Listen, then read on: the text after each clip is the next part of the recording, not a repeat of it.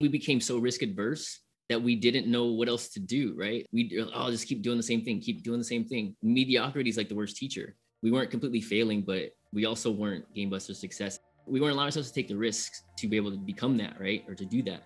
Machine Zone was valued at 10 million at one point, and now, we sold for 500 million. It was still great, but because we were so trying to mitigate risk so much, we stopped innovating. We stopped doing a lot of things that made us successful in the beginning, which was taking risks, right? Avoiding risk is risky too. Welcome to the podcast. My name is Katie Kuffel, and I'm joined by Liquid and Grit's founder and CEO, Brett Novak. On this podcast, we spoke with Mike Sherrill, one of the founders of Machine Zone. In case you're not in gaming, Machine Zone released the legendary titles Game of War and Mobile Strike, and generated over $5 billion in revenue with 310 million downloads. So how did Mike go from an Atari playtester to launching Machine Zone? Why did he get cease and desist letters from record labels? How did his company get Apple to include in-app purchases on their platform? You'll find out all that and more on this episode of Creators at Work. Dude, you have obviously, besides your story with Machine Zone, a pretty cool story. Like, you worked at Atari, which is obviously a legendary company. How did you get there real quick? And then how did it all start with Machine Zone and Y Combinator? I mean, I'm fired up to hear the whole story. So I'm going to do as little talking as possible and let you just drive, man. Starting at Atari, that's a funny story. I guess I want to start with, I grew up, I love video games. I lived and breathed video games. I was my whole life. My mom hated it, but she's like, you can never make money playing video games. And we happened to prove mom wrong, which is cool. So I was spending all my time playing video games when I was a kid growing up. And I grew up, I'm going to date myself, but the internet was not out when I was a kid. It wasn't out until finishing high school. And the internet wasn't what it is now. So even though my life was consumed by video games, I never really look up how a video game is made. And it never crossed my mind. How are video games made? Dude, someone making this? I never even never came into my mind at all. I was playing all these games. I didn't think that somebody made it. I thought it was magic, basically, right? Like, it's just, this game came out of the sky and here we go. It's cool. Never thought there was people behind it, making it and doing all that stuff. So, being, really into video games at a high school, one of my first jobs was at Golfland, which is the local arcade. And so they would pay us, our hourly wage, and they would give us a bunch of free tokens with every paycheck. So we were spending all of our time just at the arcade playing. And I don't know if you guys see the Street Fighter machine back here. Street Fighter was a huge part of my life. After work, we would sit around and we'd play Street Fighter all the time. One day, this older gentleman comes in. He's like, "Hey, you guys playing video games, huh?" And we're like, "Yeah, duh." And he was like, he's like, "How would you like to get paid to play video games?" And we're like, "What, dude? No way. That's not a real thing. Are you you got a child molester band out there? You got candy, free video games? What is this? Nah, dude, get out of here. So, the guy left and whatnot. And one of the dudes who I worked with, who actually was one of the founders of Machine Zone, he quit. He just quit Golfland, and we didn't see him for a while. And a month later, he shows up. He has this brand new gear, brand new skateboard, all this. And we're like, "Dude, where you been? What happened?" He's like, "Dude, I work at Atari. I play video game. I can test video games." And I'm like, "That guy was for real?" Oh my God. So then a bunch of us all just went, and we just we applied to Atari, and wow, I get to play video games. And so that was the start of that. And then walking into Atari and just walking down the hall and seeing all of the posters on the wall of all the previous games, Pac-Man and Rolling Thunder and just all these games, and was like, wow, this is cool.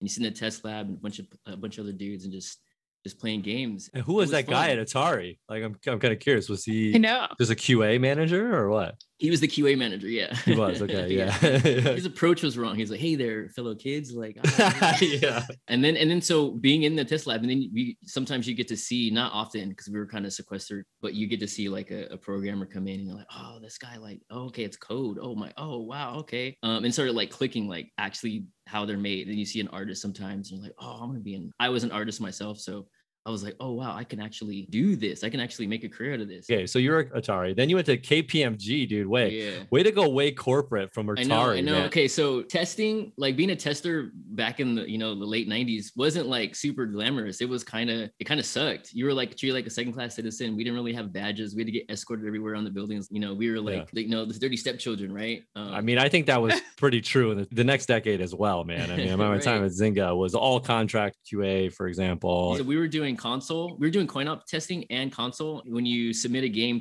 for console, if you submit a game and it has an A bug in it, I think there's a cost for Atari to submit a game to Nintendo or to Sony or whoever. And if they found an A bug during their testing, their QA testing, you got it kicked back, and you had to like do even more testing for the next submission, right? So we would be testing the same game for 500 hours. Oh. They would have to do 500 hours on the same build, So if you found a bug that was like, they'd be like, oh, now we got to do another build, and now you'd start that 500 hours over again, right? So it's hourly. And then if you stayed, you got double time. And if you stayed longer than that, you got triple time. I was doing that. I was like, oh, this is cool. They call me a machine. I worked 36 hours one time straight. What? I probably was not very good by the tail end of it at all. Yeah. Me, the work that I was doing is probably garbage, but I had this 2-week period. I've just been working. I was working crazy hours, and I was like, I did the math in my head of like what my paycheck was going to look like, and I was like, oh man, I had so many plans of what I was going to buy, and my paycheck comes, and the tax man had taken like, I think I made less than what I would have made if I just worked my regular 40 hours a week. And yeah, mom's still harping on me about video games.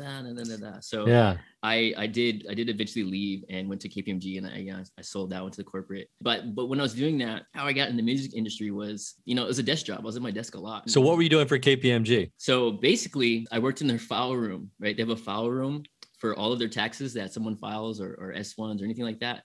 And there was a database. Basically, I was doing data entry. Like, okay, this is so super glamorous, super right, exactly, right. So it was cool. What was cool about it is I could read all these people's tax returns and be like, oh my god, this guy's got like he made like 10 million last year. Oh my god, I'm like, this is crazy. It was interesting to read all that stuff.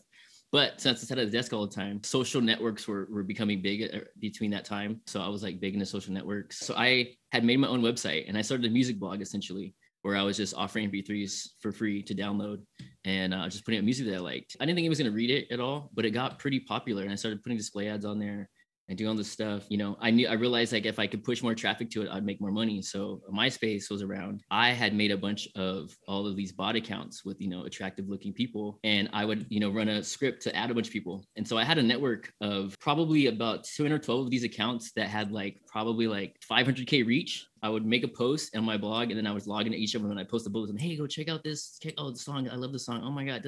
Basically, what I was doing is what's happening on Instagram right now, and people are like, oh, buy followers and things like that. I was doing that, but like, right? I was essentially doing that. One of these friend trains is what they would call it. And so got a lot of traction on the website, and it got so much traction that I started getting cease and desist letters from the recording studio, from the record labels. They were like, strike this down right now. Oh my god. And I'm like, we're gonna sue you. And I'm like, oh shit, I made enough noise, right? So someone sees me now, right? Oh my god, I made so much more noise. They stopped sending cease and desist, and they started sending me advanced copies of their stuff. They were like, oh, put this on your site, please, because I was moving so much traffic, right? And that's kind of how I de facto got into the music industry. And because of that, I started throwing parties because I had like, enough reach and enough attention that I could throw parties in San Francisco and LA and in San Jose. So MT is basically, it was missingtooth.com. I called it MT on LinkedIn because I was trying to like clean myself up a little bit when I started doing Machine Zone. I wanted to scrub my past a little bit, right? No, man, this is awesome. One of the interesting things about it, and this is a common theme I'm hearing in other podcasts, is how when you start a company and you look back, it's pretty interesting that because of your experience and your skills are somewhat uniquely more qualified than other people to start it. What you're talking about is classic entrepreneurial, viral growth strategy, gaming mechanics, right? I mean, all these things obviously feed into growing a game with massive amount of DAU. Yeah, so it was interesting because I always say it's like what I do now, it was as a culmination of all my skills, not skills that I purposely sought out to do, to thinking that were going to lead me somewhere. It was just things that I naturally just gravitated. I fell into them, I would say, right? I like to do art. I liked music.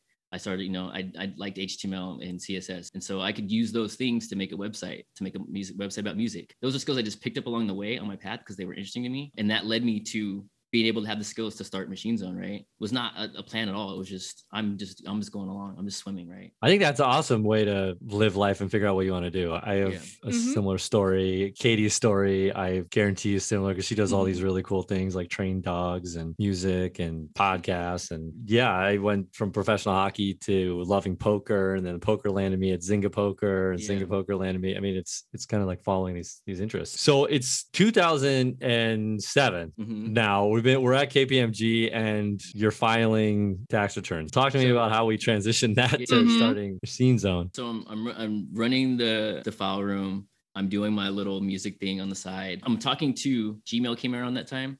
And got an invite. It was like Gmail invites were like, oh my God, I got an invite. Oh my God, I got one. And so we're on GChat. Exclusive. Me and my friend who worked at Atari with me, we were talking and we're like, we were really into first Friendster, then MySpace, High Five was around, there was Orkut, there was all these things that were happening and we were just reviewing them and using them and like, oh, this one's cooler, this one's good because of this. Around that time, Facebook had launched their app platform. We were like, oh my God, like there's these games, like these games are taking over. Like this is when you first started getting invites. Oh my God, where are these invites to everything? Oh my God, what the hell is this? And we started looking at one of the games. It was Mobsters, and it was really simple, but it was really fun. Like we had fun playing. Like, oh my God, like I'm gonna run this job. It was very rudimentary. There was no graphics. It was just here's a list of jobs. Here's the requirements for the job. You go buy these items, and then if you want to fight people, you could steal some of their cash to level up more. And then you needed to invite people to be in your gang because that was a multiplier on your attack and defense, right? And we were like, dude, and I was doing web design stuff. He was working at a video game company doing game design stuff. And I was like, dude, we could totally make one of these. And the rumor was that these games were making $1 million a day back in 2007. And there was no Sensor Tower, there was no App Annie, there was no way to verify that. It was all anecdotal data, but I wanted to spend money on it. So I was like, if I want to spend money, I'm sure other people want to spend money on this. And if I did have money, I would have spent money on it, but I didn't because I worked in the file room.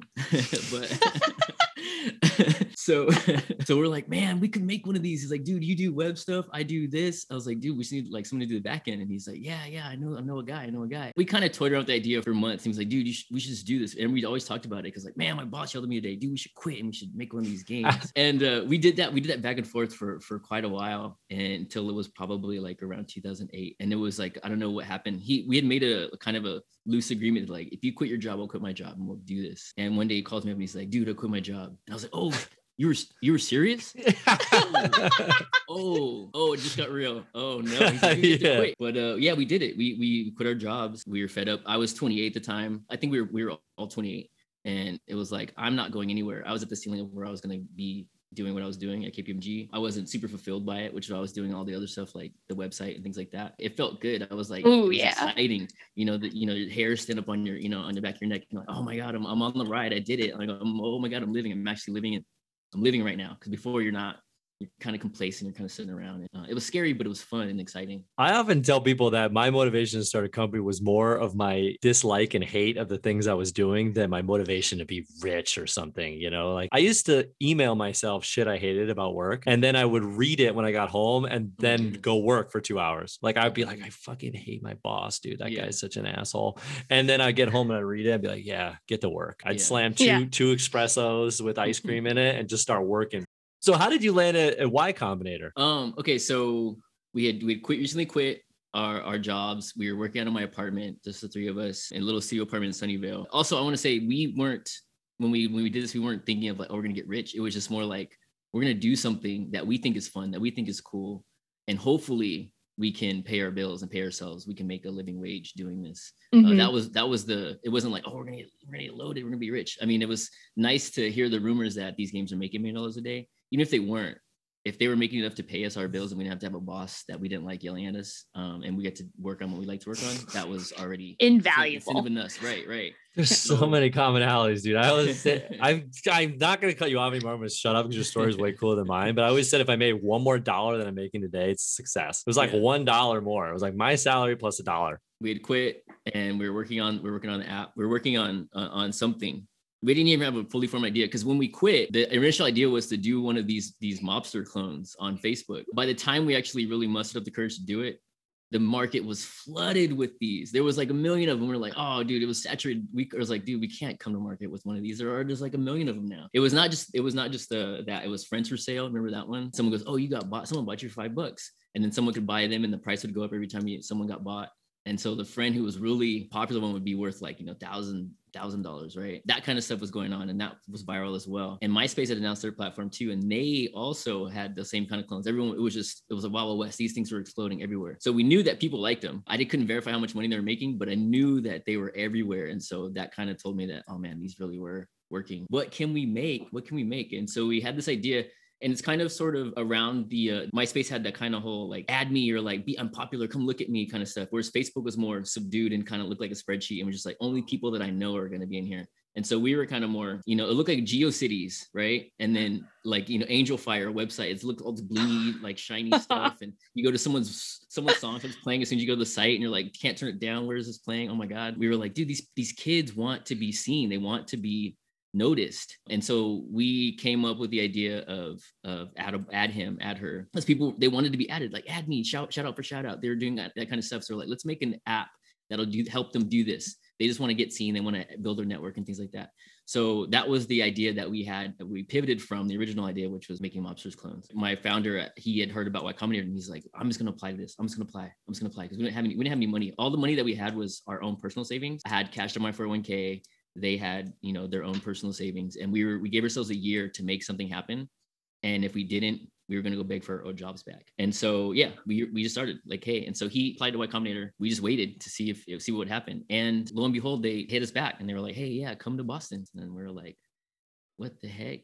Like, cause I mean, you're you, right? You've been you your whole life. And you're like, there's nothing cool or special about me. And for them to like pick our idea, which was kind of half baked, to be honest, it wasn't like fully fledged or anything. It was just, there's this idea and it was kind of not it didn't seem like it'd be in their wheelhouse, MySpace and like just adding and vanity. And it didn't seem like something that they would gravitate towards, but they were like, hey, yeah, come to Boston. That's how we applied to Y Combinator. We flew to Boston and it was December. We were 3 California boys. We got off the plane and, I didn't own anything, thicker than this sweater that I'm wearing right now. And we got off the plane and I'm like, it's raining, it's freezing. I'm like, I've never been to the East Coast before. I'm like, holy shit, we're like dying, we're shivering. People are like laughing at us or waiting for a taxi to come get us. So we went to the hotel and the next day we had to go to Harvard where you had to go wait in line to go in and interview. And you had like 10 minutes to pitch, I think it was. And we're sitting out there and it's freezing. We still have no jackets. And there's all these people in front of us in line. And we're hearing them talking about their ideas and like, hey, where'd you guys go to school? Like, oh, we went to MIT. We went to Harvard. We went to Yale. And I'm like, I didn't go to college. I was like, oh man, like this is tough competition, right? I was like, oh my God, like this is, we're in over our heads. We're out of our league, guys. I don't know if it's going to work. I don't know if it's going to work. We finally go in and they're all sitting across like, there's Paul Graham, Jessica, Robert and Trevor. They're all sitting across at a table and we kind of sit in and we're trying not to be nervous and trying to like do our pitch. And, they're like, okay, no stoic, no face, no expressions or anything. It's kind of like, okay, cool. Thank you. And we're like, shit, we didn't do it. We didn't get it, man. We didn't get it. They said, well, yeah, we'll call you by 6:00 tonight. So we're sitting around later that night in the Panera Bread, waiting for the call. And then my founder gets the call and he's like, oh, okay. Yeah. Mm-hmm. Yeah, thank you. All somber and he hangs up the phone and we're like, fuck, we didn't get it. He said, we got in, we fucking did it. We're like, holy shit. Oh my God. We were like, oh my God. Oh shit. Okay. That's Panera awesome. Bread. Yeah. Did you guys just free Panera Bread for everybody? Round. No, because back then, I think it's changed now, but back then Y Combinator gave $5,000 per founder and there was only 3 of us. 15K. They actually gave us 20K instead of the normal 15K. That was great to us because is that total? That's total what they gave us. Yeah. And what did they take? They took 6%. I think it changed now. I think they give a lot more now. Yeah. But this was, it's 2008. Wow. So Y Combinator changed a lot over time. It was great. I think it was worth it. Like going through the whole process of Y Combinator and like getting to meet all these people. And having all the advice and all those resources at hand. But yeah, the 20K, it's not a lot of money. Yeah, that doesn't go very far. Yeah.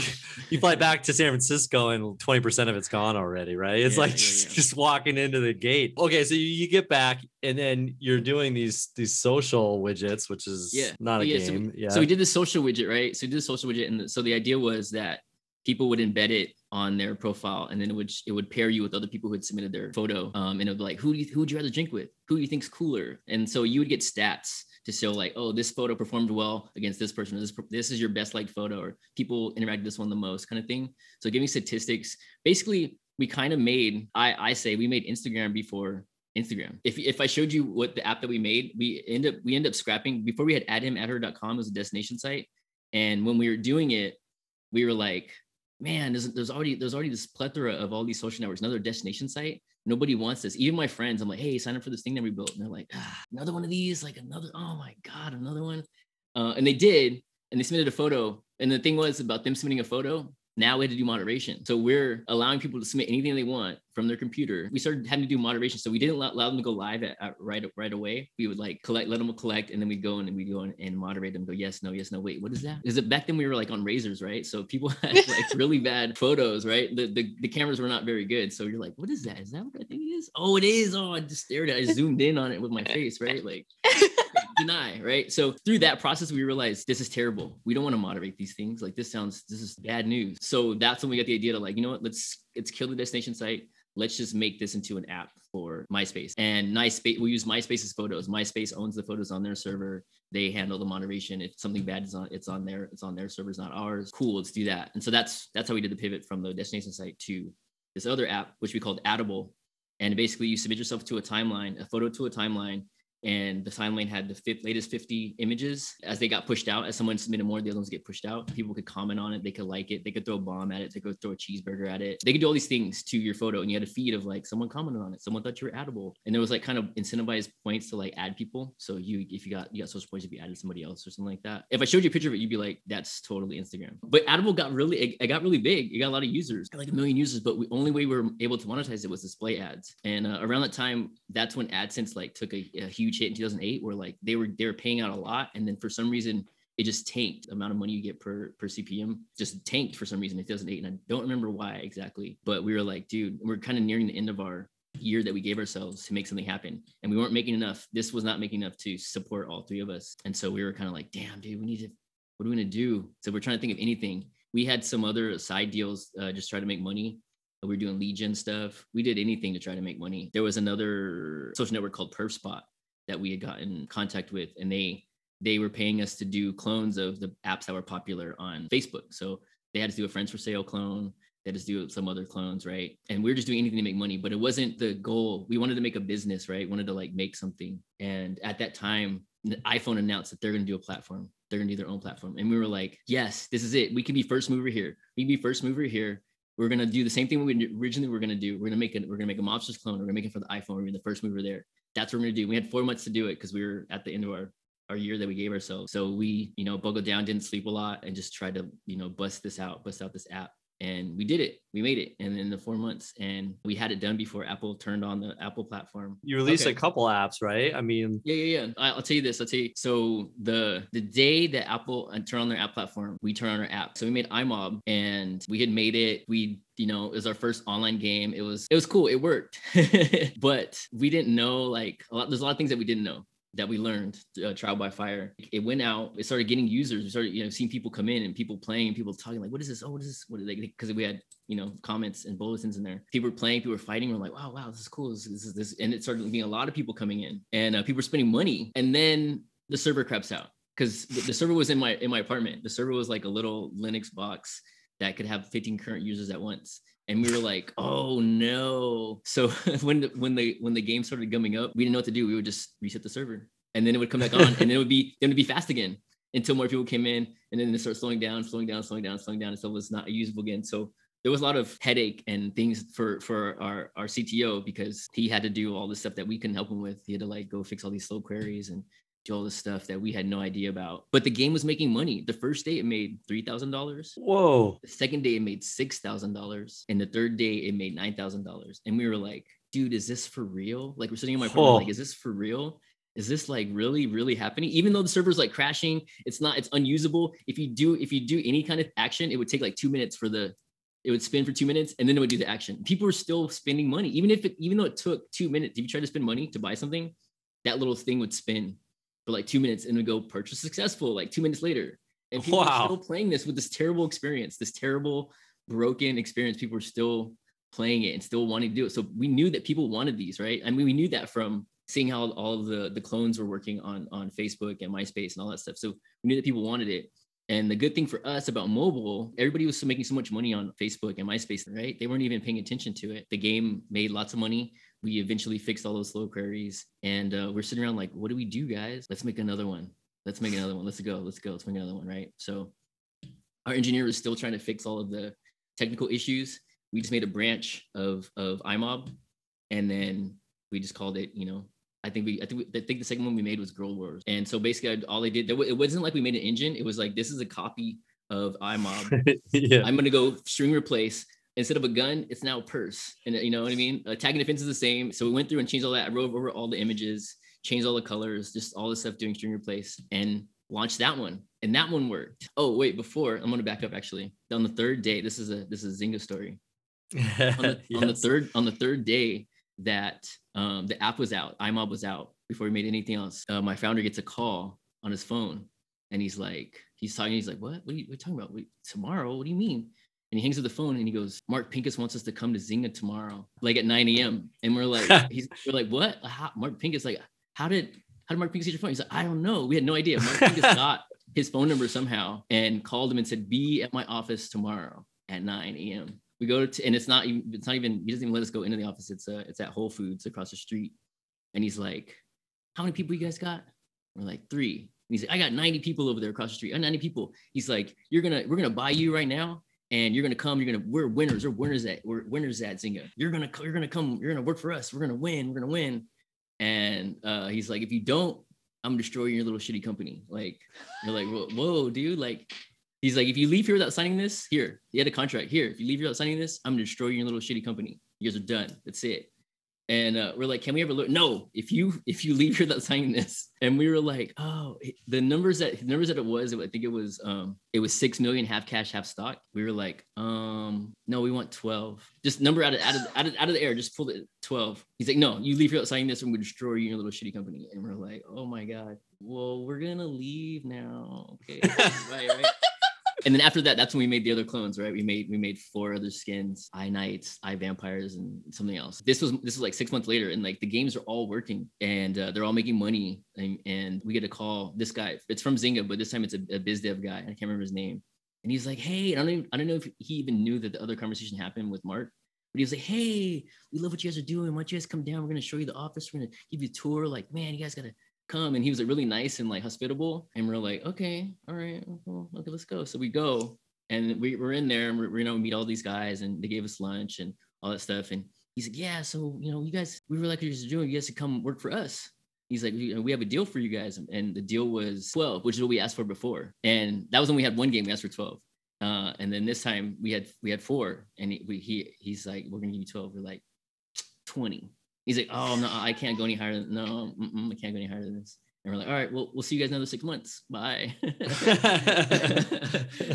And we kept making more, right? And they all kept working. Actually, I wanted to do this one first. When we were trying to figure out what we were gonna do in the beginning before we made all of our stuff, we were going to, like, they had Google Jams, and at one of the Google Jams, Zynga showed up, and this is the first time I ever seeing them.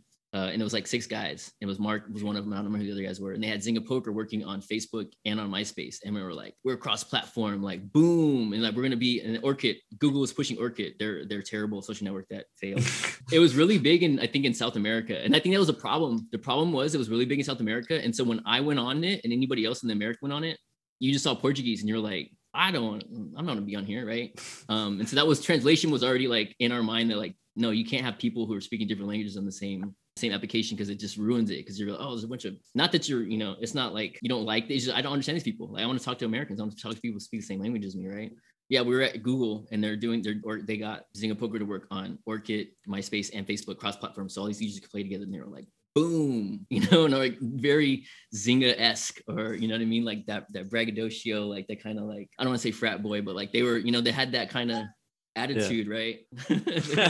I mean, Zynga Poker was cool. Zynga Poker was cool. Poker, well, Zynga Poker from the inside, we were always tasked for whatever reason with being the first on every new platform. Mm-hmm. And I think we did it to build relationships with all these platform providers. We didn't really want to do it, because sure. I remember we did HTML. I was in charge of the HTML5 Zynga Poker app, so that we could do it and be like, "Hey, Facebook, we built an app on your new thing. You want us to now right. Give us more users, But Zynga Poker, for whatever reason, we would go on every platform. It was like the team that had to lead the charge for cross-platform. It's not a bad bet to be first mover. No, you don't know which platform's going to take off, right? So it's not a bad bet to like, let's be first mover here, because first mover for us, I know first mover in and being on Apple, was totally, revolutionary for us. It was like, that was the whole thing. Like the market was right for what the product that we had. It was like a lot of luck, a lot of timing. I think being first mover somewhere can be a huge benefit. It can also do nothing for you. You just never know. It's just a bet, right? According to our research, you went on to spend the entire amount on developing Game of War. Is this true, or was it a big bet to start Game of War? Okay, so we had done a ton of these. We call them X Wars games, right? Mob Wars, Girl Wars, Night Wars, whatever. We had done, I think, 17 of them. And I personally thought that we should be diversifying sooner than where we were, but others did not think that was, prudent at the time until revenue started falling, because Apple platform is maturing, and, developed games are the kind of things that people are offering are maturing.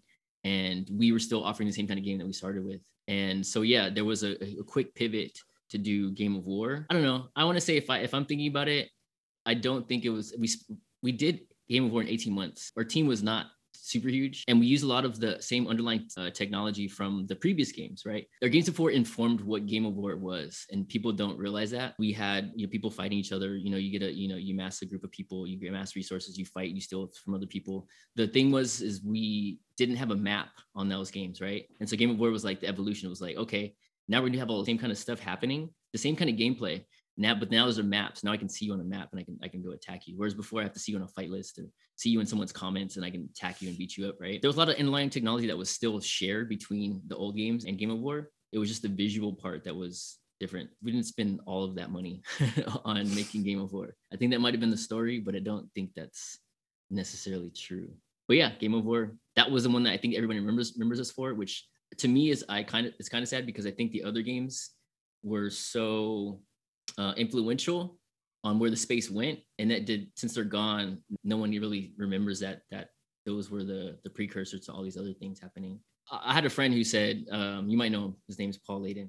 I was just looking up his LinkedIn, literally have it in front of me. Yes, I know Paul well. Yeah. So Paul and I spent a lot of time together at Machine Zone, because him and I would be the ones who were there late at night. I mean, there was a time where we didn't go home for like 2 weeks. Like we didn't leave the office. We left the office to like go get food and stuff like that, but we didn't physically go home. We would just go down the street. We were in Palo Alto. We'd go down the street to American Apparel, buy some new underwear, buy some new t-shirts, right? Go back to the office, take a shower. But yeah, Paul had said, X Force is alive and well, which is the previous video games. It's just camouflage. It's changed the veneer so much that it doesn't look like it's X Force, but it really is. Underlying, it's the same kind of games. It's Mob Wars still. It was sad when he was leaving Machine Zone. That was like my work bestie. You know what I mean? He's also my bestie outside of work too. But I'm happy for him and what he's done and what he's been able to achieve. It's funny you said that, because I look back on my time at Zynga, and part of me is just so sad that all those people I became so close with and love being around, love working with, they're all my friends, and we built something so great together. To see it end, it was so sad. And it was actually one of the reasons why I wanted to start the podcast, because I have a really good excuse to go email and be like, dude, you got to come on the podcast. Like I have all my old bosses coming on, my old coworkers, old designers, and we just sit and talk about kind of the glory days, dude. Yeah. I mean, and just go back and forth. Like, remember when we built the leaderboard? Remember when we built that, mini game? Yeah. Remember when? I mean, that's kind of why I honestly don't want to do anything for the rest of my life but Liquid and Grit. And I kind of have a mentality of a tenure. Like once you get to like this cliff of you've been established at Liquid and Grit, the only way that you will leave Liquid and Grit is if you kind of decide, that you want to leave. But otherwise, my goal is to it's actually part of our mission actually, is to make it so that we have complete control over our destiny. If we want to work here for the rest of our lives, then we can. And that's kind of my goal, is like, if you want to work here for the rest of your life, that's what I'm trying to achieve. And so I don't have to have these like, oh man, Paul, dude, like Paul's somewhere else and he's not here anymore, because I mean, back to the story. One of the things I'll say from the outside is I just remember like hearing stories of the ad dollars getting spent at Machine Zone and people being like, yo, dude, they literally went up to Yahoo and literally cornered their ad market. We're like, yes, we want every single ad dollar that you can spend right now. We're like literally cornering the market. It was what like colleges do with like the lobster market. They just like, we bought every lobster for this cook-off or whatever. I mean, I have the video of the Super Bowl commercial in our research, dude, with like, who was it? Arnold Schwarzenegger, Kate Upton. Thank you. Yeah. Dude. Yeah. I remember this commercial so well, actually, when it aired. I'm kind of looking at Kate Upton's cleavage right now, actually, because it's like her YouTube video screen. It's like her jacuzzi. Yeah, whatever. I'm not getting waited on. Yeah, getting waited on. Yeah, exactly, dude. I mean, do you want to touch on that at all? Or so let's talk about marketing. So in the beginning, when we first started, there was like, I think Apple platform was just something that Apple did as an initiative. It wasn't something that they thought was going to be a huge revenue stream or huge as it became. In the beginning, we told Apple, we need, because we're going to do free to play. We're going to do game that's free, and then you buy currency. So we told them we need in-app purchases, and they were like, nope, no way, never, nope, not going to happen ever in a million years. And we were like, dude, this is terrible, because so what we had to do, if you remember iTunes, if you buy something once, you have it forever. You can't repurchase it. And so if we're selling virtual currency, if my $199 unlocks 10 currency, you can't buy that again when you own it already. So we had these price points, and the price points that we made it for ourselves was $5, $4.99, $9.99, $19.99, $49.99, and $100.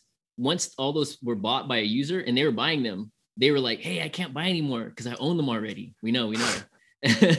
And they were like, no, but I need more. I'm going to get beat up if I don't have enough currency. And we're like, yeah, we know, but our hands are kind of tied. So I had this idea: when you make an app, you had one app, and we had 54 instances of all these paid apps. So we had one free and all these other paid ones. We had figured out that Apple's algorithm to place you at the top was based on velocity. So if I was downloaded 0 times this last hour and I was downloaded 10,000 times, they go, oh my God, the velocity on that one, like put that one at the top. So what we started doing is we would take one of the paid apps and turn it free, and then put a little banner inside all of the apps, say, hey, go download this right now. And we would do it through all of our apps. So it would be an iMob, Grow Wars, OG, Global War. And so all these users would be like, you'll get free cred if you go download this right now. And that app puts you to the top. So we started doing that. And they were called point apps, right? People caught on to what we were doing, and everyone started doing it. So I don't know if you guys remember, there was a time where there was like just a flood of the same icon, but like a different point. Like this one's 20 points. This one's 500 points. This one's 6 points, right? And it was not just us, everybody started doing it. And Apple was like, what are you guys doing to our store? What are you guys doing?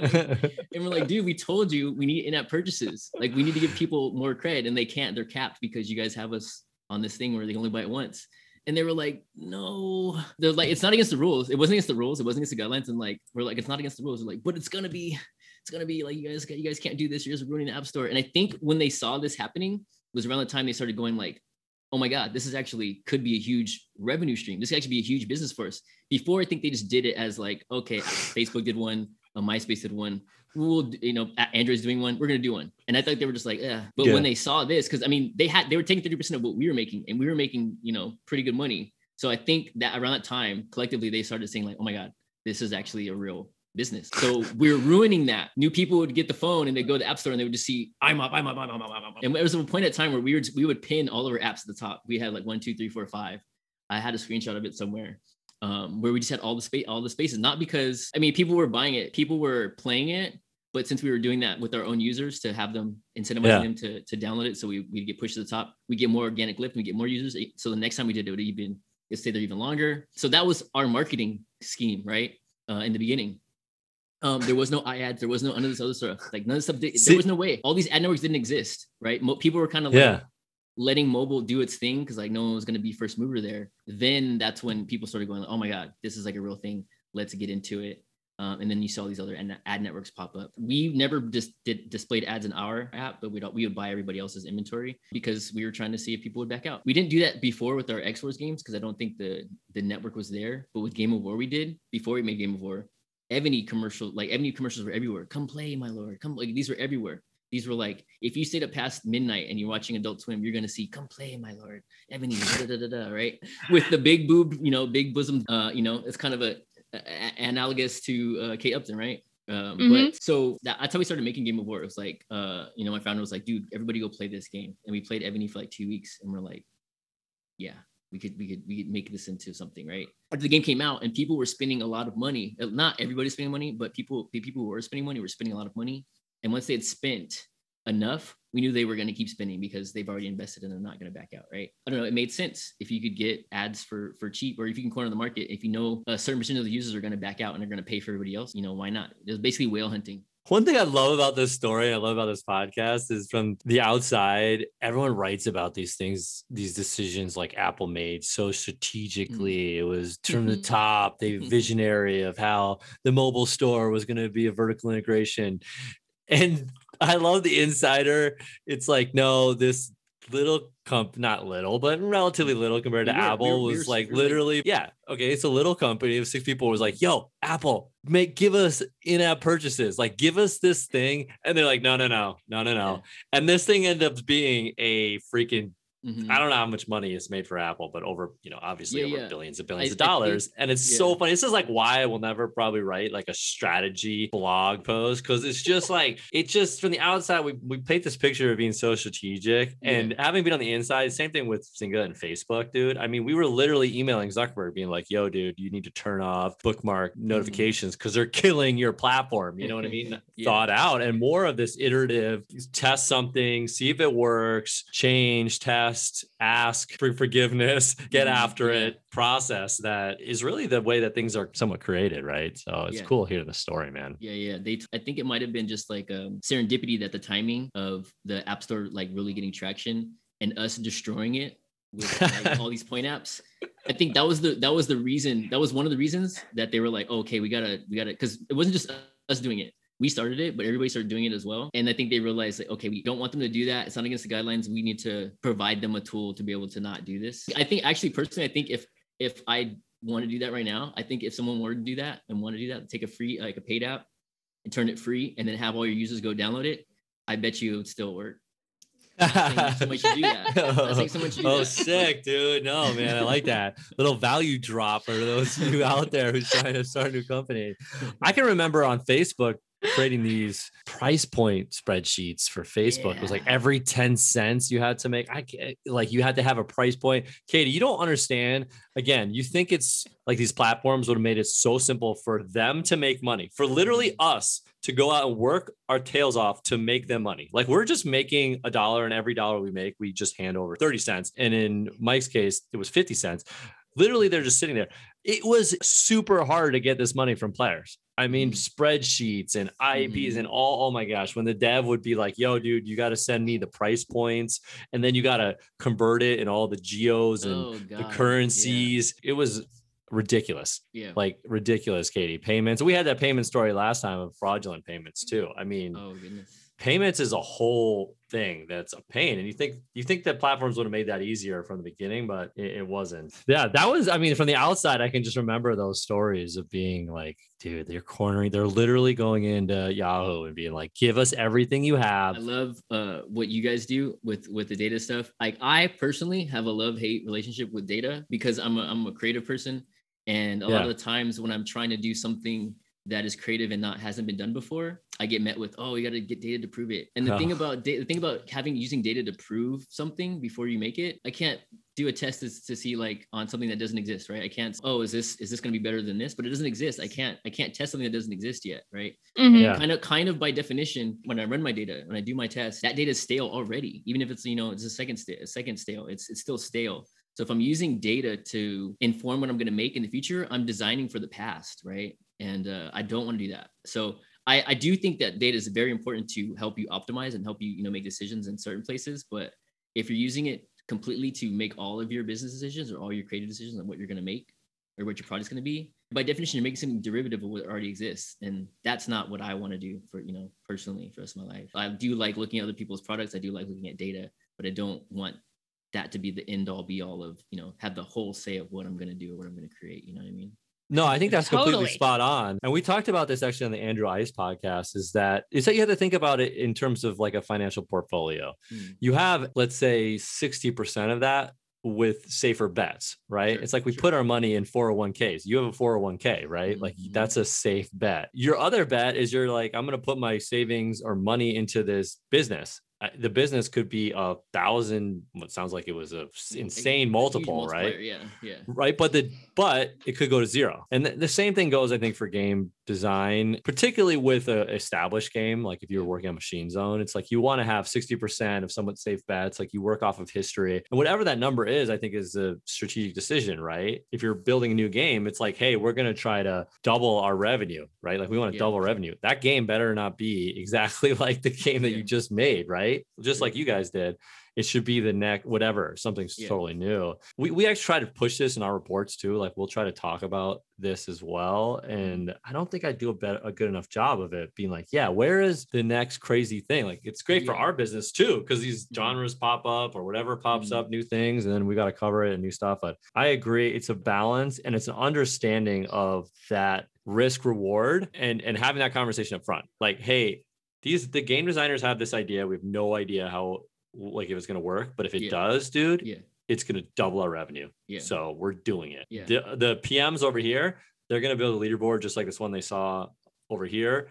We think it's going to increase revenue by like 1%, which is great too. But they're both great. You just need to have that conversation up front. The hard part was at Machine Zone, like if you think about it, Machine Zone we only made 2 games, right? We made X Wars, right? But they were all the same game, but different skins. And of course there was, different, feature sets in some of them, the older ones and stuff, the later ones, in the Game of War. And there's 4 skins of Game of War. We have Final Fantasy, Mobile Strike, and then World War Rising. I feel like Machine Zone, we had a $10 valuation at one point, and we sold to AppLovin for $500 million, right? I think we became so risk adverse that we didn't know what else to do, right? Just keep doing the same thing. Mediocrity is like the worst teacher. We weren't completely failing, but we also weren't Game Buster success, and we weren't allowing ourselves to take the risks to be able to become that, right? Or to do that. One of the things I think was really detrimental to Machine Zone was designers had monthly revenue targets, sometimes daily revenue targets. And so what that meant was at the end of the month, they had to, a certain number they had to reach. The designer would, come up with the feature and then ask an engineer for an estimate. If the estimate was more than 2 weeks, they would go, oh, no, I'm not going to do it because I need to get that feature made. I need to get it smoke tested. I need to get it into alpha or beta. And then I need to push it live. So hopefully I have enough time to make up some revenue with this new feature that came out. Multiply that by years of just doing 1 day, 2 day, 2 week features at the max. Your games are stale, your games are old, and like the market's moving and it's moving quickly. And they're using Unity, they're using all the stuff that we didn't have, their own proprietary engine. And no one would want to switch from it because, it's a lot of risk because we haven't done it before and blah, blah, blah, blah, blah. Avoiding risk is risky too, is what I want to say basically. Because then not to say that I'm in a bad position, but Machine Zone was 10 billion, valued at 10 billion at one point, and now we sold for 500 million. It was still great, but because we were so trying to mitigate risk so much, we stopped innovating, we stopped doing a lot of things that made us successful in the beginning, which was taking risk. We got our sound. Dude, that's a mic drop. I mean, that's just a mic drop comment. Yeah, man, this is like words to live by, dude. I mean, it's sick. We always ask everyone like where they think the industry is going in the next like 3 to 5 years. I will say, I don't know, man. I have no idea. I'll say this. I do want to answer it.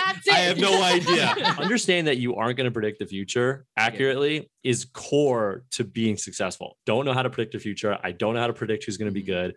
I don't know how to predict how to hire people. And I don't know predict what's going to work. Right. And if those are all true, then I build my systems around the fact that there's a large % chance I'm going to fail. Sure. And so how do I like mitigate the impact of all those failures? Right. Yeah. The thing that I've learned recently is that I don't know much, man. I learned that recently. Like there's so many things that came out recently that I was like, it's never going to work. It's never going to work. I mean, I was not the biggest supporter of crypto to my detriment now. But now I'm all in. I'm like, this is fucking awesome. But when it came out, I was like, it's not gonna work. And then, NFTs recently came out and I'm like, that's not gonna work. But I wrote down in my journal, like, don't become a dinosaur. I even poo-pooed, video live streaming video game stuff. I was like, why would somebody want to watch somebody play video games? Like, why? I don't get it. Yeah. And so I found myself becoming that kind of like, that's never. What I realize now is like, I don't know, man. I have no idea. And it's cool. It's fine. It's cool that I don't need to know. One of the stories that I say sometimes is, I started in video games, in coin-op days, right? And coin-op ruled the land. They were, there was no competition. They were like, we're just making money forever. And then, console comes out, Nintendo, and coin-op looks at it and is like, they don't have the same hardware. They can't provide the same kind of experiences that we can. Don't worry about it. Don't worry about them. And time goes on, arcade goes the way of the dinosaur, and console can provide all the kind of experiences and the graphics and even better than what arcade could do, right? And I think console did the same to mobile. They were like, it's a phone. Well, they can't harm us. They can't, I don't worry about those guys, right? And then lo and behold, time goes on. Not that console's going to go the way of dinosaur, but mobile did a lot more damage than console initially gave them credit, that they thought they were going to do, right? And so I'm in the mobile industry now. There's a lot of stuff coming out, and I'm kind of going like, those guys, and I don't want to do that. I don't want to be like, those guys can't do anything. I know now that I don't know much, so I'm just gonna try to, have an open mind and keep abreast of things and see what I next thing is. That's sick, man. I'd add to that I almost think that when you say that's not going to work, that's almost should be a sign that it may be huge, because huge ideas are contrarian. Yeah. And more than 50% or whatever percentage you want to put on it are going to think it's a terrible idea. Yeah. And those are the ideas that you might want to stop and go, well, maybe it could be huge. Yeah. Right. And I often tell teams, if you want to be innovative, figure out how you test an idea that more than half of the team says is a terrible idea. Figure out how you still push that idea through, because that is going to be the only way that you're going to get a 10x feature. Thanks so much for listening, everyone. And thanks again to our friend Mike for coming on to the show. We hope you gained some valuable insight, and we can't wait to make more episodes just like this one for you. So until then, here's a little something to close us out. Did your mom ever come around to video games as a job? Oh, sick. Oh my gosh. Yes. She ate her words and she ate her humble pie, and she was happy to do so. It was funny too. I was talking to her about it the other day, and she was like, you know what? She's like, I don't know why I didn't get this. She's like, but you're begging me to buy all these games and I'm spending all this money. I spent $200 on all Nintendo and all these games. And she's like, and then I'm telling you can never make money playing video games, like doing video games. And I just spent all this money buying you video games. She's like, I don't know why I didn't make the connection then. She's like, but I totally see it now. And she tells all of her friends who have kids, like, if your kid has a passion for something, allow them to follow it, because don't poo-poo on it. Like, just allow them to follow it, because if you do, they'll have the fortitude to power through and muster through all the hardships that might get in their way, and they might become very successful.